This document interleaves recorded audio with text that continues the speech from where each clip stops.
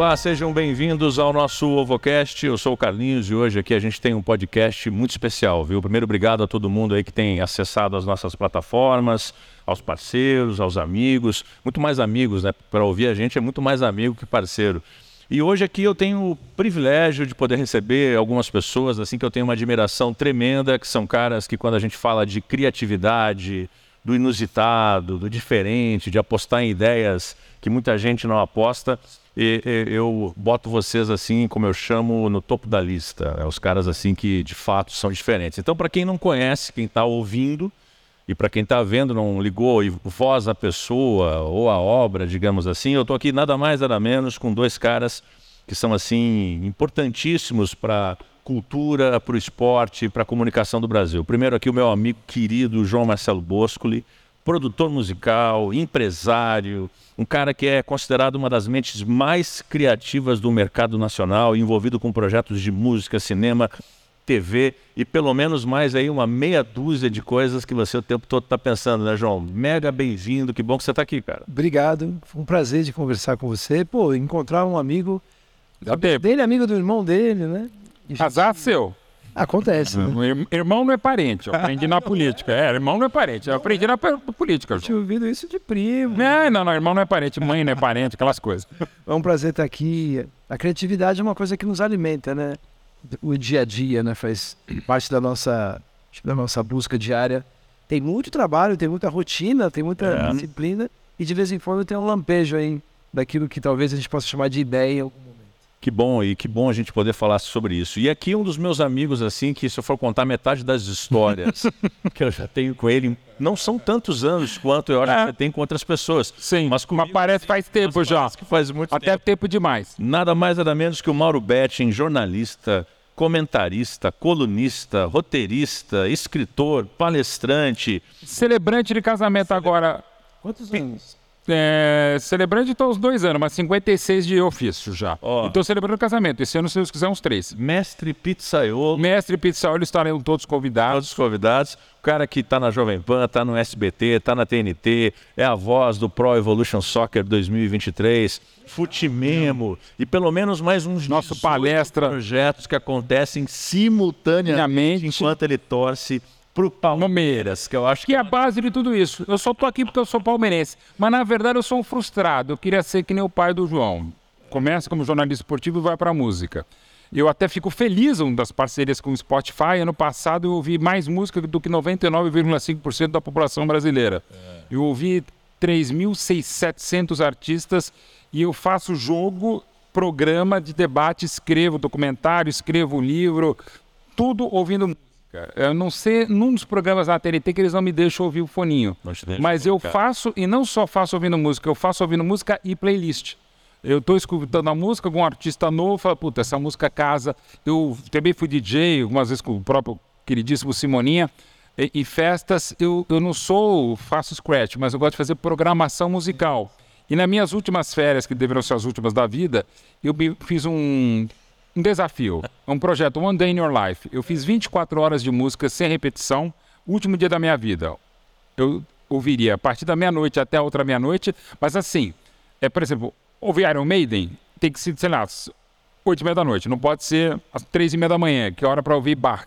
Então assim, são músicas e vai de Bach, Iron Maiden, passando por música italiana, passando por Elis, passando por tudo tal, e com uma certa lógica. São músicas dos meus amores, músicas dos amores da minha vida, e um desafio que eu propus até agora ninguém fez. É 24 horas de música sem repetição, é como se fosse um dia da minha vida. Eu amo música, futebol eu tiro de letra. Você está trabalhando e ouvindo música, a música instrumental eu entendo, mas quando a música é cantada... Cara, rap não me atrapalha porque eu tenho um TDAH tão monstruoso que eu consigo fazer 3 coisas ao mesmo tempo mesmo. Eu faço um jogo, escrevo livro e escuto música. Para vocês entenderem, então, quem está perguntando o que é o programa de hoje, o que a gente vai falar, a minha chefe, a minha diretora aqui, a Lu Castro, ela falava, você não vai mandar o roteiro pra gente ver? Eu falei, eu tenho muita petulância minha, arrogância. Até porque roteiro é para rasgar. Esses dois caras, né? Mas...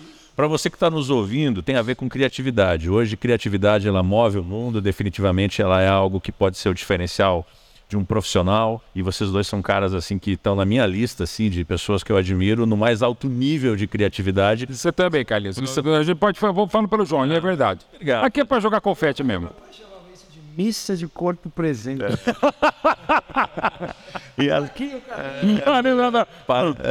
criativo. No profissional, no pessoal. Mas assim, o nosso grande objetivo com esses podcasts é levar para as pessoas que estão ouvindo um pouco do DNA, que é a criatividade, que a gente acredita demais aqui na Ovo, e que é um pouco de uma religião que eu tento a cada dia mostrar para as pessoas o quanto é importante a gente ser criativo. Então vocês dois aqui hoje vão trazer um pouco do lado musical, um pouco do lado das histórias, do esporte. Tem tanta coisa que a gente vai falar que o cronômetro aqui já vai ser pequeno para tanta coisa.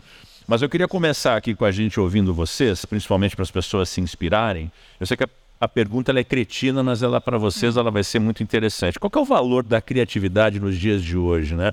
Sempre se teve, mas hoje é o que definitivamente para quem está no mercado, para quem está nos veículos, quem está tentando mostrar o seu talento no mercado? Você vê que o criativo joga a bola quadrada para mim, fala, se vira. Quer ver o que você vai falar primeiro? Não, eu vou rapidinho aqui, 58. Brasil e União Soviética, estreia de Pelé e Garrincha pela primeira vez na seleção brasileira das 16 partidas que eles fariam juntos. Os soviéticos nunca tinham visto o Garrincha e já tinham ouvido falar um pouquinho do Pelé porque tinha 17 anos. Hoje, o Garrincha, inclusive, é uma questão médica. Não há, o doutor Osmar de Oliveira saudoso falava, pode nascer um outro Pelé, de outro planeta, de outro universo. Mas o novo Garrincha não pode, porque a doença congênita que ele tinha do joelho tudo torto e tal, qualquer médico hoje resolve. À época, em Magé, Pau Grande, não tinha como. E os caras não conheciam o Garrincha. Hoje, qualquer jogador faz o teste do pezinho, já tem imagem no YouTube. Você pode treinar e pode ver como o goleiro de Vanuatu bate um tiro de meta, ou como um Hendrick do Palmeiras com 16 anos, já está no Real Madrid, vai para o Real Madrid e bate um tiro de meta. Então você não tem mais como surpreender, ser ainda mais criativo. Antigamente era. Aí você vai... Beatles, o George Martin, gênio da produção, uma banda absolutamente genial. Pô, faz tanta coisa maravilhosa. Cara, é duro depois de quase 60 anos você conseguir superar esses caras. E parece que, inclusive, já cornetando, os caras hoje têm vontade de fazer as coisas mal feitas. Essa sofrência do ouvido, do fígado. As melhores coisas que o brasileiro faz é música e futebol, e já jogamos muito melhor e fazemos música mal pra caramba. Músicos temos bons, agora a música, a composição... Eu até me arrepio só de pensar, não só o pai, a mãe, o padrasto, mas quem veio de Chiquinha Gonzaga para tua família, impressionante, cara. A ficha corrida da família do homem é impressionante. O que a gente fez, cara? Não quero só, tudo é melhor. Eu sou um cara, e a gente trabalha com história, que eu tenho saudade, não sou saudosista. Tem muita coisa legal. Você pega, por exemplo, um Silva... Tem coisas legais na música brasileira, várias vertentes, você tem coisas legais no mundo por aí, mas a gente já fez coisa melhor. Mas ao mesmo tempo, como é que você pode criar, vamos criar um novo ritmo? Não um trap, mas um rock and roll, sabe? Um blues, é difícil, já está muita coisa criada. E como é que você cria algo diferente? Pô, como é que você vai fazer, nos últimos, já vai fazer 30 anos, uma banda que eu adoro, Oasis, eram sub-Beatles e sub-Rolling Stones, eu adoraria ser sub-Beatles e Rolling Stones. É um pastiche, cara... Mas alguma coisa legal. Hoje, como é que você faz algo diferente? É foda, velho. O que te impulsiona, né? O que te leva? A gente tenta, mas como é que você vai fazer alguma coisa diferente? Sei lá, a gente pega 2 canecas, bate aqui, bota um tamborim aqui, bota um pífaro tocando, cara, sei lá. Aí você pode ser um experimentalismo do decafônico pentelíssimo. Aquela masturbação sonora insuportável, muitas vezes o free jazz. Também já entrando em outra, para apanhar inclusive do Panda, meu irmão. Mas enfim, cara, é muito difícil isso. Porque você pode criar, mas você pode perder a mão. Valor da criatividade. Onde está isso, João? Bom, aqui, aproveitando para a gente ficar na mesma conversa aqui, né? Quando ele descreve essa busca por uma coisa nova, novidade, é cada vez mais difícil porque existe o eixo de tempo acontecendo e não é mais tão fácil você surpreender as pessoas. Ele passou por várias camadas ali. Primeiro, essa ausência de mistério.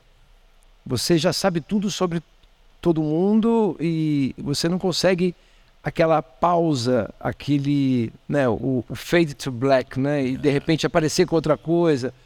Esse mistério realmente é difícil. E a gente está falando aí de pelo menos de música pop, né? Pelo menos 100 anos aí de uso de fórmulas, né, que são repetidas, etc.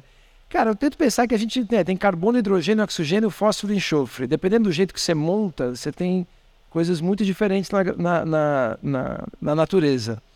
Eu preciso, quando vou trabalhar todos os dias, né, acreditar que é possível, numa mudança de combinação, em algum momento, se não é uma novidade completa, pelo menos aquele orvalho que tem naquela frutinha na manhã, algum frescor. Eu acho a criatividade muito importante, né, sobretudo para tentar solucionar os problemas que a gente tem no dia a dia. E ele também falou do George Martin, que é um produtor musical, creare, né? Criatividade vem de creare, que é produzir, né? Então, eu acho que vai ser sempre, no mínimo, um farol, uma luz guia para a gente trabalhar. Eu acho que se você ficar pensando em inovar sempre, né, musicalmente, eu vou inventar algum negócio, talvez isso não dê um resultado, porque muita gente já tentou fazer isso. Às vezes que eu notei que houve algum tipo de mudança musical, eram algumas pessoas que tinham dentro da sua cabeça um som e queriam colocar para fora. Mas está sempre apoiado em ideias, né? É uma jornada coletiva, né? A criatividade, para mim, é motor, né? Agora, não é... Veja só... tirar um pouco a vaidade da mesa, né? Como o Jung dizia, né? Que a vaidade pode ser traduzida tecnicamente como autoerotismo, né? Uma masturbação sonora. Eu volto ao free jazz. Não, se você tiver paixão por música e curiosidade, eu aprendi isso com o Tom Zé, né? Mostra. O cara que tem 80, aos 80 anos está muito curioso. Estava no bloquinho agora no carnaval. Se você gosta do que você faz, você se mantém curioso e não tem muita certeza de tudo, porque a certeza te deixa meio parado. Acho que a dúvida, né? Esse desequilíbrio é bacana. Frio na barriga, né? Eu acho que sim, cara. O Butterflies. E outra coisa, a releitura. Goosebumps. Goosebumps. Sabe, cara, a releitura, você não pode reler. Você sabe que uma coisa que você falou aqui que eu achei muito interessante, de novo, tendo do outro lado lá um monte de criativo ouvindo a gente, achando que a gente tem solução para alguma coisa. Pelo contrário, aqui ninguém sabe nada. Todo mundo aqui tem um monte de capacidade de se adaptar. Eu estava assistindo, você falou... de música, o papo estava maravilhoso antes, e eu assisti isso pela milésima vez, e nesse final de semana, e eu faço muito isso com o streaming agora, estava assistindo, por exemplo, esse documentário que está na Disney, que é dos Beatles, né? Que os caras fizeram up res na imagem. Sim. Pô, o processo criativo dos caras é um negócio que você olha hoje, do jeito que eles faziam naquela época, e você vê ali um lance, você que é especialista em música, um lance muito louco, não tem uma regra. Você está ali, você está fluindo, você está andando e de repente você entra com uma interferência. Como é que funciona isso, criativamente falando? Eu acho que desse especial que você falou, eu já viajei porque eu assisti 3 vezes na íntegra. E o exercício que eu fiz faz de conta que me deixaram entrar no estúdio. Você estava ali, né? Tô sentado ali quieto, como já assistimos muitas gravações, né? Você nunca vai até uma gravação, mesmo antes de trabalhar, sem ficar pelo menos algumas horas ali quieto, pasmado, né? Olhando cada coisa. Se você olhar esse especial dos Beatles, tem um momento, né, que o Paul começa a compor, né, e começa a dar forma às canções, e não é um estado ideal de coisas. Tá um caos ali. Tá ruim, né? Você vai acabar, né? Agora vai acabando. O John trazendo, né, a Yoko para o processo criativo ali dentro, e o Paul falou diversas vezes disso. Então todas essas fricções, né, o Paul se desdobrando ali, muito educado, mas é interessante a gente sempre lembrar que muitas das coisas que gostamos foram criadas na pressão, criadas às vezes num estado de algum tipo de conflito. Eu lembro muito quando eu era criança, né, me marcou muito o Super-Homem pegando o carvão e apertando, botando alta pressão e abrindo, e tem o diamante, né? Eu acho que o estado ideal de coisas é um solo muito débil para gerar a criatividade, para gerar, de repente, uma figura genial. Esse tipo de situação, esse tipo de produto mais criativo, de pessoa mais criativa, eu acho que é um filho da dificuldade, é uma filha da dificuldade, da intempérie, né? Acho que o acaso, o incerto, o súbito, né? Eles formam uma tríade interessante para a criação. Então, não buscar o estado ideal de coisas. Se você estudar a história de grandes obras que gostamos, poxa, em vários campos, né? Você vai ver que não era um estado ideal de coisas. Rumors do Fleetwood Mac, que foi o disco mais vendido, os dois casais estavam... O segundo mais vendido. Acabou sendo ultrapassado.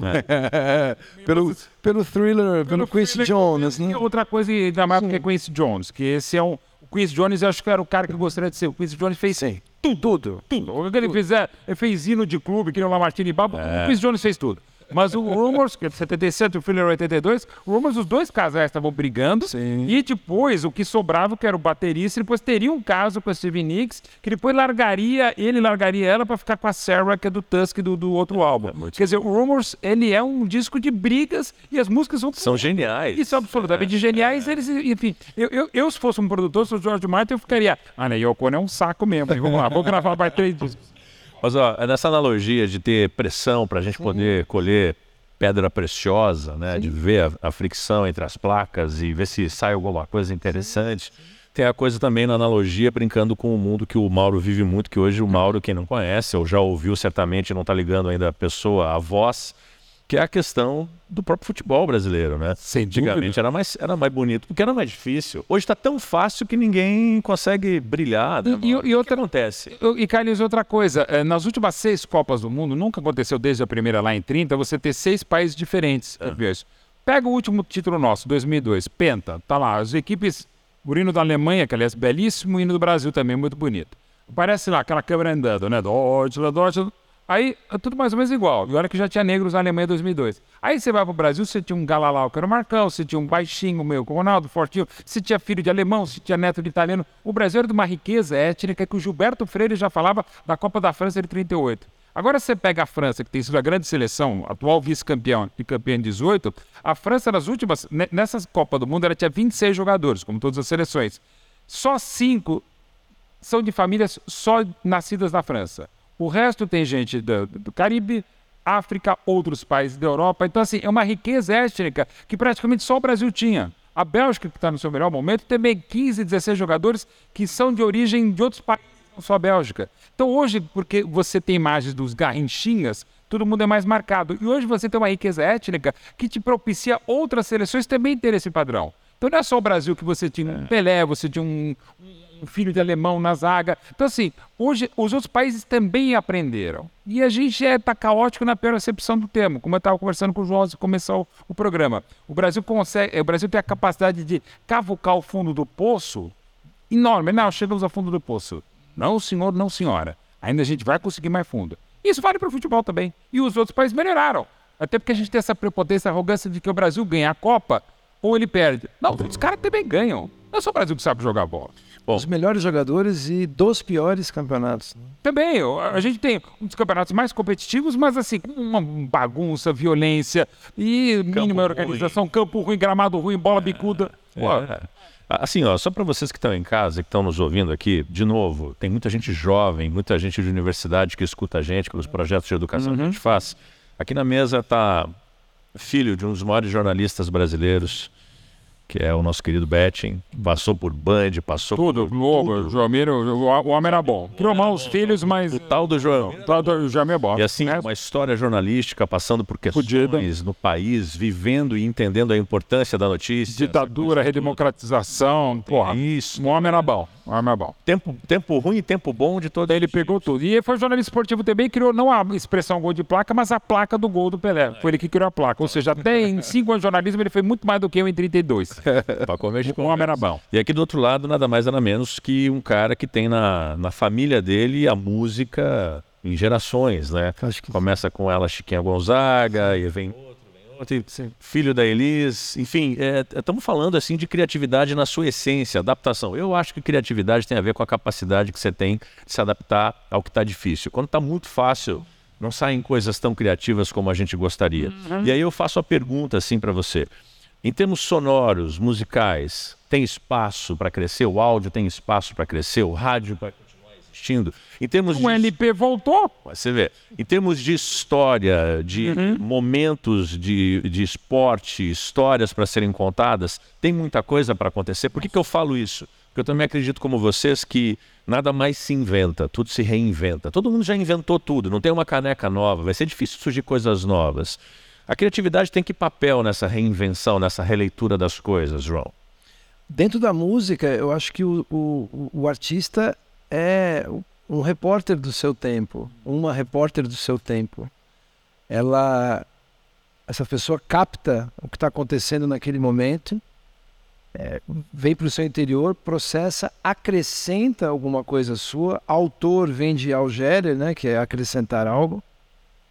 E e aí devolve para a sociedade ou para o grupo que ele vive alguma coisa única. Eu acho que a gente sempre deve ter esperança nesse tipo de experiência. O que aconteceu também nas últimas décadas é que a gente passou a acreditar que a qualquer momento pode aparecer um Paulinho da Viola.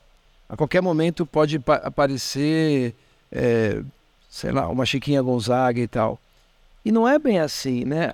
As coleções que a gente pode fazer de roupa, de carro, de celular e tal, essa velocidade que a gente imprimiu, mas acho que a natureza tem o seu tempo. Eu gosto de uma frase que eu acho muito bonita, que diz que quando a natureza produz, né, o Stevie Wonder, ela precisa descansar depois.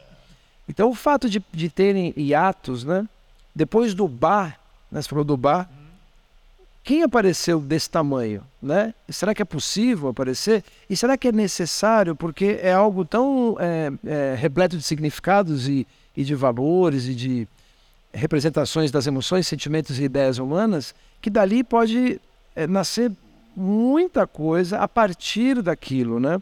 É preciso reinventar uma roda? É possível? É bem-vindo? É necessário? Então, eu acho que assim, eu acredito... Quem está ouvindo aqui, você que trabalha com isso, o que importa é o que está acontecendo dentro da sua cabeça. Falando em música, música é uma ilusão perceptiva que acontece dentro da nossa cabeça. O som que sai de uma caixa de som, aquele som não existe, ele é uma interpretação da nossa máquina. E o que importa é o indivíduo, né? Se você imaginar que você trabalha com isso e que você trabalha com criação, o que importa é o que você está fazendo, o que já foi feito antes. Precisa ser bom para você. Eu acho que existe um excesso de preocupação hoje com o que o público vai achar, com o que as pessoas vão achar. Eu vi uma pergunta feita por um aluno para o Wynton Marsalis, que é um dos grandes músicos, musicólogos e professores, né, cuida do Lincoln Center lá em Nova York há muito tempo, né? Ele falou, jazz é mais para o músico ou é mais para o ouvinte? Ele falou, a música é sempre para o ouvinte, mas o músico é o primeiro ouvinte. Então, encontrar esse equilíbrio. Exato, eu insisto na minha luta contra o free jazz, às vezes eu acho que é o único ouvinte. Mas, enfim. Sim. Não, exato. Mas, pegando isso, e eu quero ainda falar um pouquinho da música. Você está falando de jazz, não de free jazz. Não, é aquela coisa, masturbação sonora, e isso vale para o guitarrista também, aquele super virtuoso, insuportável. Tem trauma aí. Eu tô achando tem um certo trauma. Alguém de uma banda de free jazz roubou. Não é o Panda mesmo, é o meu irmão que gosta de free jazz mais do que eu gosto, mas eu não tenho preconceitos contra a música. Alguns gêneros musicais eu nem falo música, mas chega de ser cancelado. Mas, por exemplo... Você já foi cancelado por causa disso? Algumas vezes. Sobre várias jazz, música, política e tal. Não, free jazz não, mas assim, falar mal de algumas coisas musicais. Só para dizer que a minha opinião é diametralmente oposta. É bom, e é exatamente isso, cara. Tese e antítese, sim. Perfeitamente. Assim, por exemplo... Elisete, pra mim, era maior. A divina, né? A divina, sensacional, meu amor demais. Pô, ela é a voz. Aí, Elisete Cardoso, bastava Elisete. Aí bastou um nome menor, mas começando com Elis, cara. Não é porque tá aqui, mas Cara, a Elis é um absurdo. Elis. E aí, com todo respeito a quem está aqui, mas a maior obra do pai dele e da mãe dele, pra mim, é Juntos. Não necessariamente juntos, mas mas é o Barquinho com Toots Thielemans. Claro. Que é a música, para mim, é uma das 3 músicas mais autodescritivas da história da humanidade, inclusive música Moonlight Sonata. Porque a versão deles do Barquinho, você pode estar aqui vendo o Arco da Sabesp na Avenida na Tietê, às 7 da noite, você começa, eu já fiz isso mesmo, eu recomendo, você está perdido vendo o Arco da... Você põe o Barquinho, eu consigo ver o Barquinho ali no Tietê, andando para baixo do Arco da Sabesp, e eu consigo me transportar numa realidade que eu não sei, pegando outro gênio que perdemos agora, Burt Bacharach. Para mim, um gênio absoluto, extremo. Conseguia fazer... Só um detalhe, todos, falou do Menescal e Bôscoli, Barquinho, e o Bacharach com o Hal David trabalhavam diariamente. Sem parar. E, inclusive, uma das histórias que eu mais gosto do Burt Bacharach, chega lá o Herbie Albert, cara, eu tô querendo cantar uma música, não sei o que lá, você me dá uma música? Eu falei, putz, quando? Não, eu preciso gravar essa porra e tal. E eles tocar o Tijuana Brás lá. O Burt falou, eu acho que eu tenho alguma coisa aqui, porque eles eram num prédio lá em Nova York, ele e o Hal David, era um cantinho assim que eles escreviam lá um monte de coisa. É o Brill Building, né? Aquele prédio só de... É um building famoso lá. Brill Building só de compositor. Hal não, o Herbert. Tem essa aqui, ó. Essa é legalzinha. This Guy's in Love with You, que pra mim, se não é a maior, é uma das 3 maiores do Burt Bacharach. A música tava perdida. Ele falou, faz. Mas tá perdida por quê? Porque tinha um monte de coisa, uma puta produção, tal, enfim. E é trabalho, é intensidade, é talento, tal. Mas assim, é a conjunção e é releitura. O próprio Burt começou a vender mais discos dele, que é o Burt Bacharach Plays and Sings. E ele mal cantava, mas ele dava um jeitinho, tal. E era sensacional. Eram várias releituras. E eu que fui alucinado de Burt Bacharach, porque o Burt Bacharach, o que ele faz? O Burt Bacharach, eu posso estar de novo na Marginal, chovendo às 7 da noite, uma terça-feira, vendo o arco da Sabesp, eu ponho o This Guy's in Love with You, neste momento eu vou para um Mustang vermelho, na Califórnia, de calça branca, tomando, sei lá, daiquiri. Olha, daiquiri, mas parece que eu estou em 68. Cara, esse é o poder da música. Vai muito mais do que explicar. Rapaz, aquilo que o Brian Eno fala, que é Sonic Landscapes. Cara, você vai criando... E aí aquela coisa que lembra a minha vida, lembra a vida do meu pai, lembra uma namorada, lembra um jogo, lembra eu chutar a mesa, lembra esse papo aqui. Cara, por isso, pra mim, se eu tivesse uma coisa na vida, seria música. O hino do Palmeiras, claro, para o futebol. Mas qual que é a história que você lembrou? Vou lembrar, mas já que você falou sobre música, né? Uma vez eu vi um cara falando, todas as atividades artísticas, ou melhor, todas as atividades humanas, ele falou assim de propósito, para dar aquele degrau. Uhum. Todas as atividades artísticas e humanas, quando sonham que são música. Não tenho a menor dúvida, até porque nos casamentos, chega, a única coisa que eu cuidava era, além de falar sim para a noiva, era a trilha sonora. A única coisa que eu fazia questão de fazer a trilha certinha, bonitinha, e aí eu volto outro gênio, Ennio Morricone, e assim, legal, os filmes maravilhosos, um e outro, mas tira a trilha sonora. Põe o grupo Sambossa no lugar, você vai ver que é a mesma coisa. Aliás, é interessante, se você fechar os olhos aqui, você continua aqui, né? Você está me sentindo, está ouvindo. Se você mantém os olhos abertos e tapa os 2 ouvidos com força, parece que você foi para outro lugar. Então essa sensação de imersão é com o som que acontece. Juntando tudo que a gente falou aqui um pouquinho, Menescal e Bôscoli estavam num barco e teve um problema. O barco parou de funcionar e começou a ficar à deriva. E tentando puxar o motor, não funcionou, estava com a Nara-Leão e tal, ele foi ficando à deriva, foi ficando com medo. Chegou um momento que eles estavam com muito medo mesmo. E apareceu lá longe um barco que viu que eles estavam à deriva e jogou uma corda e levou, né? E aí nessa hora, né, ficou todo mundo muito feliz, foi um alívio, realmente bateu aquele pânico em alto mar. E o Menescal começou, né? A tardinha vai, o barquinho... Beleza, ficou esse refrão.